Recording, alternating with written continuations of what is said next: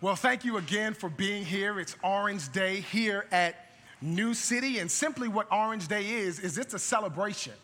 It's a celebration of two of the most powerful influences on the planet, two jet engines, if you will, that God made that power his kingdom. The first is the family or the home, and the second is the church. And when the love of the family combines with the light of the church, big things happen. That's where we get orange from, right? Because red represents the love of the family, yellow represents the light of the church, and when you put them together, we can do some mighty things for the kingdom of God. Now, did you know that the average church gets around 40 hours per year with a child? And the average parent gets around 3,000 hours per year with their child. Now, when these two combined influences come together, they are more powerful than each of them are individually.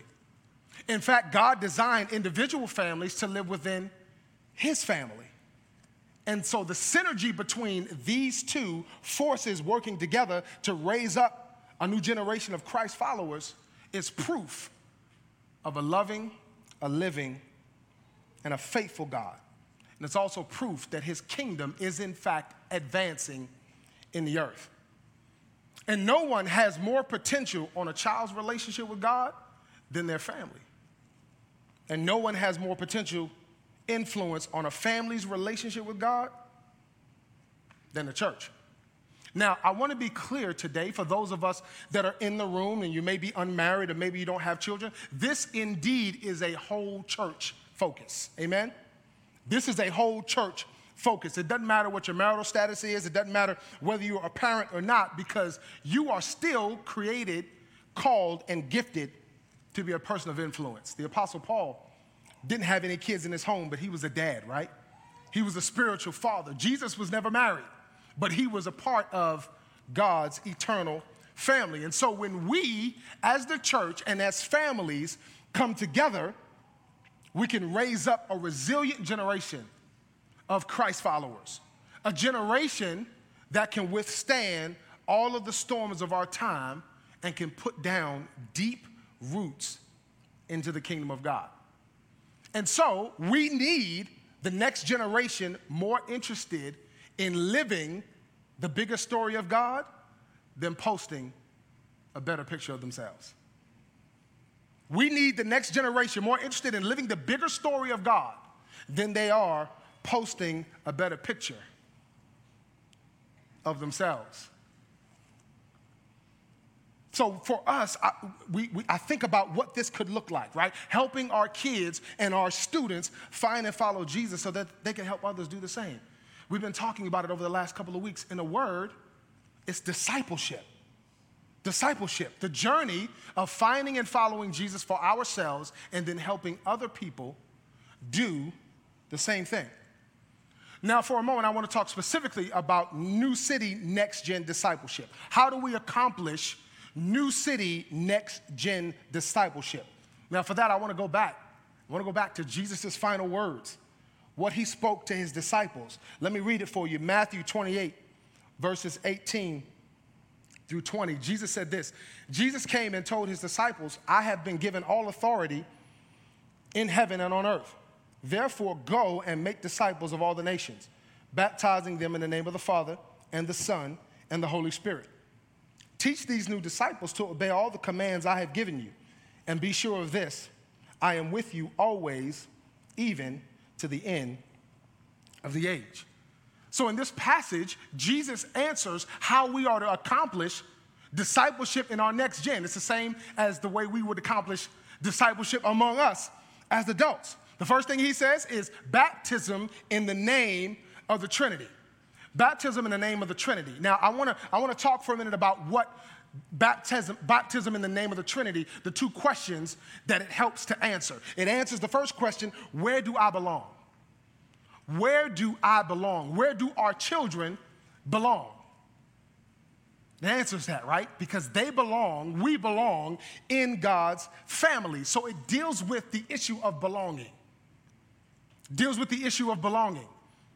The The second question that this baptism in the name of the Trinity deals with is, who am I?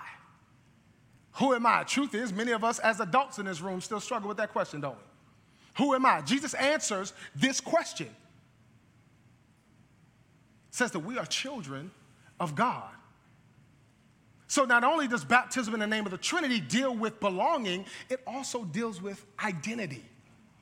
It also deals with identity. And Abigail and Eli, what we witnessed today wasn't just the outward act of baptism. We witnessed them stepping into God's family.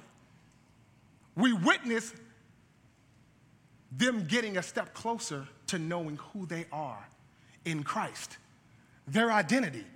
That's what we witnessed today. So Jesus says baptism in the name of the Trinity. Then he says teaching these new disciples to obey all the commands of Jesus. So while the first part of this command deals with belonging and identity, the second part deals with two questions as well. The first is this: is there truth? Is there truth for us to live by, for our children to live by? Is there truth? One of the things that this reminds me of is as Pilate stood before Jesus, he said, "What is truth?" Truth was standing right in front of him, and he asked the question, what is truth? And so in the culture that we live in today, we need constant reminders of what the truth is. So when he says teach them to obey all the things that Jesus taught on all kinds of things, didn't he? He taught on forgiveness, sin, lust, greed, prayer, servant leadership, parenting, divorce. He taught on everything. And our children need to know that this is the truth that they can live by. This is the truth that they can set up in their lives as pillars, as rules for life for them. So teaching what Jesus taught deals with the question, is there truth? It answers that question. But it also answers the question, what is my purpose? What is my purpose? What is the mission that I am to step into? What's the mission that is worth me giving my life to? It answers that question. And that mission is to go and make disciples. Go and make disciples. See, when we do that, other things become clear. Jesus said in John 4:34, my meat is to do the will of him that sent me and to finish the work. What's God's will for you? Go and make disciples. And I believe that when we do that, the work will show up.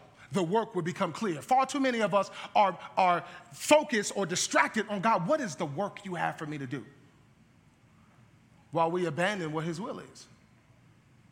And so for our children, baptism is important, and teaching them what Jesus taught is important because it helps to answer the question, what is my purpose? Purpose is to follow the Great Commission, to follow Jesus' commands, to find and follow him, and to help others do the same.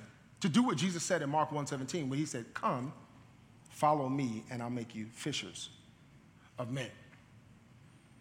Our pastor, Chris Payne, told a great story this week of a child that came forward last week. After hearing the message, he came forward and said, hey, I want to help my friends at school and my teachers find and follow Jesus. That's what our purpose is. That's what our children are purposed to do from God. That's what their purpose is. And so here at Next Gen, our Next Gen team has done a great job, and our communications team has done a great job of putting together a graphic that illustrates this journey, this Next Gen discipleship journey. This is what it looks like. It's moving our children from self-centeredness to Christ-centeredness. Now, if you notice, you see belonging, identity, truth, and purpose. And the discipleship journey moves us from being all about self to being all about God. Now, I want you to notice that the circles are full when we are in Christ. But when we're not in Christ, they're empty. Now, get this. We're all looking for these things. Everybody in this room, we're all looking and searching to belong, for identity, for truth, and for purpose. And this discipleship journey of having our emptiness filled in Christ is something that we have to do over and over and over again. Because we never arrive. Amen, somebody. We never arrive in our relationship with Christ. So this journey is a constant journey that we walk on. And we need our children to know that they have a place to belong in God's family. This is the place where they discover their identity in Christ, not what the world tells them. This is the place where they can know without a shadow of a doubt what the truth is. And then they could be sent out into the world ready and on purpose, clear about what their purpose is. And this is important for us here at New City. And our Next Gen team has been doing an amazing job of instilling these principles into our children. And so the emphasis with our preschoolers is belonging. The emphasis in elementary is identity. In middle grades, it's truth. And in high school, it's purpose. Now, each of our grade levels embody all of this, but those are what the emphases are on each grade level. And one of the ways we're doing this here at New City is through New City Catechism. New City Catechism. That's a picture there of the resource there. All our 5th and 6th graders here at New City go through New City Catechism. This resource is available for you at the Parents Resource Center on the Next Gen side of our building, just inside the Next Gen entrance. And this is why it's important when you hear me say, I need some of you to say yes to volunteering and helping out with our children. Because the more voices that they can hear from about the truth of God, who they are in Christ, that they belong in God's family, and that they are purposed by God, the better off they'll be. I don't know about you, but I need all the reminders I can get of just how loved I am, how called I am, and how gifted I am. And our children are no different. Our children are no different. Now, let me talk about your family for a minute. Can I do that? I want to talk about your family specifically for a minute. Anybody remember MTV? Anybody here old enough to remember MTV? Okay, now, if you remember MTV, does anybody remember the show My Super Sweet 16? Anybody remember that show? Now, ashamedly, I do. I used to watch it. Now, don't judge me. But that show, if you remember the show, right, it showed these over-the-top lavish parties that these families would give for their Sweet 16. I mean, some of them the family would come up and you'll see a Mercedes-Benz with a red bow on the top of it for a 16-year-old. Now, I'm not knocking what nobody does. Okay, I'm not knocking. Now, if you got it and you want to bless your child, by all means, do it. But I want to talk for a minute about the other side of this, right? The other side of this, because undoubtedly there are parents that see things like that. They see things on social media, and they feel inadequate as a parent. They feel less than as a parent. And culture has a way of doing that to us, doesn't it? Has a way of doing that to us, whether it's on our job, as parents, as married, as single. Culture has a way of making us feel like we're not good enough. And I need you to know that it does the same thing to our children and does the same thing to us as parents. We look at all of these things and that other people and parents can provide for their children, and it makes us question what we're doing, whether it's enough. And so I need you to know that what we leave for our children is nothing compared to what we leave in our children, in their hearts. Can I say that again? What we leave for our children is nothing compared to what we leave in our children, in their hearts. To me, that's legacy. Leaving in them the truth of God, that they belong in God's family, that they are purposed to carry out, to advance the mission of Christ, and that his truth is truth that they can stand on in a dark, lost, and lonely world. That is the legacy that we should all be striving to leave for our children. Whether they are our biological children, whether they are our spiritual children, no matter what they are, we are all called to step into this.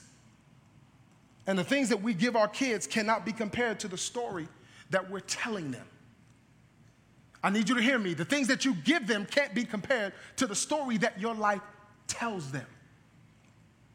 One of my mentors said years ago, learn to listen to people with your eyes, because their lips will tell you anything. And so what am I saying?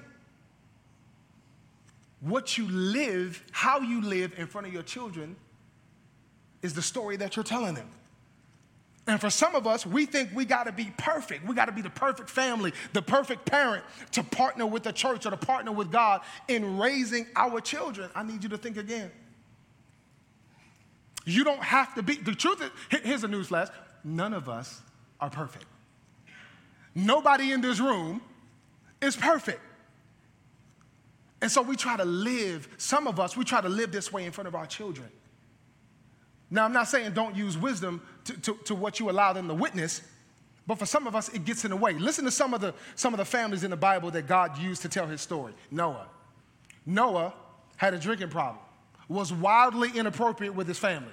Abraham offered his wife to another man. Rebekah schemed with her son Jacob against her own husband. Schemed with her son against her own husband. Jacob, his sons, you remember the story, sold their brother Joseph into slavery. David, a man after God's own heart, he had an affair. His son Absalom started a rebellion. Eli was a priest who lost control of his sons in the temple. Mary and Joseph lost their son for 3 days. The first family, Adam and Eve, single-handedly started the downfall of all humanity. So with that in mind, I think we're doing okay. I think we're doing okay. Because the truth is that the role of parents and the church, spiritual parents, is not to impress our children with how good we are. It's to impress upon them how good God is. And so when we baptize them into their new identity in Christ, we're baptizing them into his forever family, and we teach them the truth and the purposes that God has set for each of them. And so let me talk now for a minute about how we do this. How do we do this? There are two different approaches to this. The first approach is by approaches I mean discipling our kids, helping them live into their story. The first is a better picture. Posting, right? A better picture. Now, to some degree, we all do this, right? We fall prey to the temptation to do better, to be better, to look good on the outside, right? We all fall into this to look good on the outside. There's a saying, you probably heard it, it said, it's hard to see the picture when you're in the frame.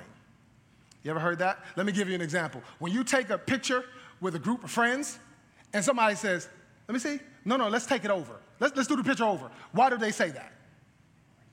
Because they don't like the way they look in the picture, right? It could be a good picture, but they don't like the way they look in the picture. And so in life, we're consumed with that. We're consumed with how we look on the outside, how people perceive us. And our kids are watching this. They see this. They're watching this, they see this, and it gets them into the religiosity, outside is all that matters frame of mind. This is what that does. They're watching us. They see how we live. They see that we're one way in church and we're another way when we go home. Our children see that. They see that. And that's the problem, right? That's the problem. They see how we are on the outside, but they live with us on the inside of our homes.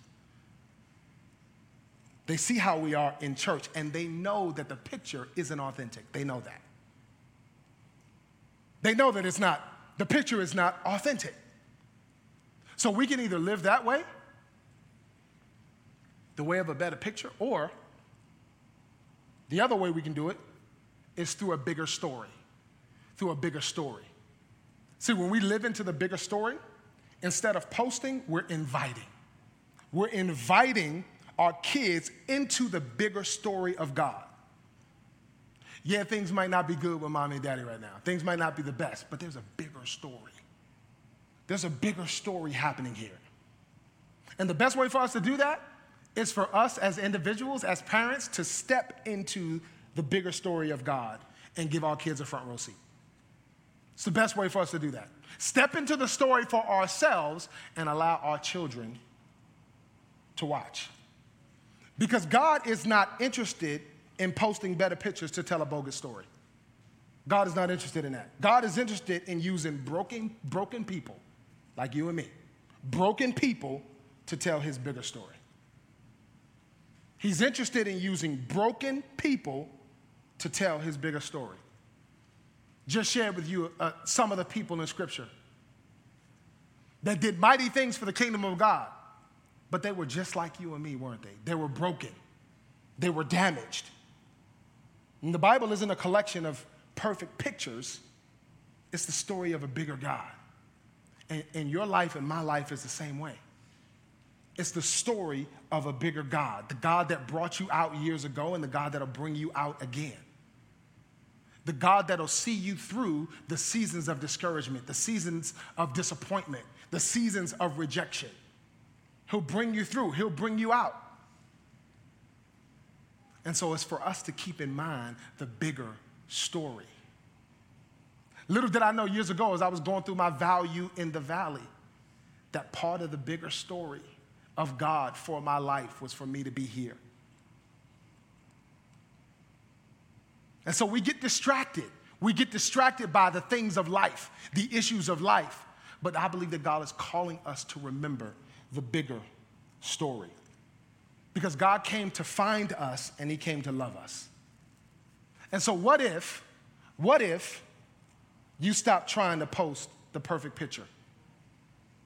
What if you stop trying to post the perfect picture of your family, of your walk with God? What if you stop trying to do that? And what if we collectively and individually allowed God to paint the bigger story of his grace and his love? What if we stepped into that individually and collectively? I always say that the greatest way to say thank you to God is to live a life of gratitude. To live a life that demonstrates to God, I'm grateful. I'm not perfect, but I'm grateful. I'm grateful. Because, friends, the bottom line is God isn't interested in posting better pictures. God is interested in telling bigger stories. And I believe that God wants to tell a bigger story of his grace and his love through your life. He wants to tell a bigger story of his grace and his love through Abigail's life, through Eli's life, through all of our children. And so we need to help the next generation find and follow Jesus and live the bigger, the better story of God, and to help others find and follow him as well. So I believe that the moment that we witnessed today with those two children, I believe that that's only part of the story that God will use to help both of them help somebody else find and follow the King. Before I go, I want to share a story by Philip Gulley. It's a Growing Roots story. It's a Growing Roots story. Some of you may have heard this story. But the story goes as follows: Growing Roots. I had an old neighbor when I was growing up named Dr. Gibbs. He didn't look like any doctor I'd ever known. Every time I saw him, he was wearing denim overalls and a straw hat, the front brim of which was green, sunglass plastic. He smiled a lot, a smile that matched his hat, old and crinkly. He never yelled at us for playing in his yard. I remember him as someone who was a lot nicer than circumstances warranted. When Dr. Gibbs wasn't saving lives, he was planting trees. His house sat on 10 acres, and his life's goal was to make it a forest. The good doctor had some interesting theories concerning plant husbandry. He came from the no pain, no gain school of horticulture. He never watered his trees, which flew in the face of conventional wisdom. Once I asked why. He said that watering plants spoil them. That if you water them, each successive tree generation will grow weaker and weaker. So you have to make things a little rough and weed out the weedy trees early on. He talked about how watering trees made for shallow roots, and how trees that weren't watered had to grow deep roots in search of moisture. I took him to mean that deep roots were to be treasured. So he never watered his trees. He'd plant an oak tree, and instead of watering it every morning, he'd beat it with a rolled up newspaper. Smack, slap, pow. I asked him why he did that. And he said it was to get the tree's attention. Dr. Gibbs went to glory a couple years after I left home. And every now and again, I'd walk by his house and look at the trees I'd watched him plant some 25 years ago. They were granite strong now, big and robust. Those trees wake up in the morning and beat their chests and drink their coffee black. I planted a couple trees a few years back, carried water to them for a solid summer, sprayed them, prayed over them, the whole 9 yards. 2 years of coddling them has resulted in trees that expect to be waited on hand and foot. Whenever a cold wind blows in, they tremble and chatter their branches. Sissy trees. Funny thing about those trees Dr. Gibbs planted, adversity and deprivation seem to benefit them in ways comfort and ease could never. Every night, before I go to bed, I go check on my 2 sons. I stand over them and watch their little bodies, the rising and falling of life within. I often pray for them. Mostly I pray that their lives will be easy.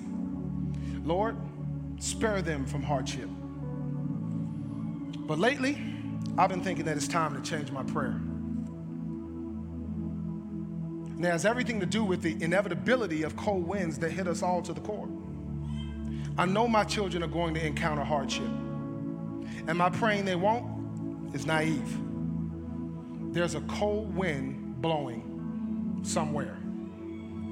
So, I'm changing my evening prayer because life is tough, whether we want it to be or not. Instead, I'm going to pray that my son's roots grow deep so they can draw strength from the hidden sources of the eternal God. Too many times we pray for ease, but that's a prayer seldom met. What we need to do is pray for roots that reach deep into the eternal. So when the rains inevitably fall and the winds inevitably blow, they won't be swept away. And that's my heart, and that's my prayer for our children, is that they will grow roots that run deep, so that when the storms of life come, they won't be swept away. What if, while they watched your life as their parents, they were able to witness that? They were able to witness the storms and the winds blowing your life. But they could see that their mom and their dad had roots that ran deep, and they were never swept away. So I'm believing God for some mighty things for our children. I'm believing that eyes have not seen, ears have not heard. I'm believing that early in life they would be clear on their purpose from God. That they would know His unshakable truth. And they would choose to live that truth out all the days of their lives. Amen? To God be the glory. Let's pray. So God, I thank you for the gift of these children. Thank you for giving us stewardship over them, for they belong to you. And so God, I pray now that you would help us to remember that they are your masterpieces, God, fearfully and wonderfully made.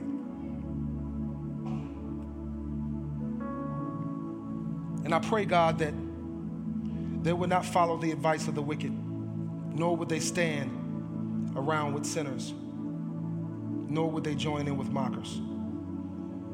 But our prayer, God, is that they would delight in your law, that they would meditate on it day and night, that they would be like trees with deep roots planted along the riverbank, that they would bear fruit in each season. I pray that their leaves would never wither, God, and that they would prosper in all that they do. I thank you that they have their place in you. They belong in your family. That they would know that they are your children. That they would stand on your truth that they would know their purpose. For your word says that you watch over the path of the godly,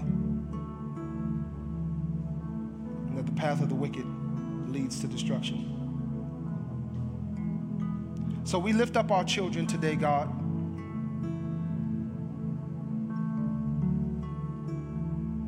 We set them at your feet.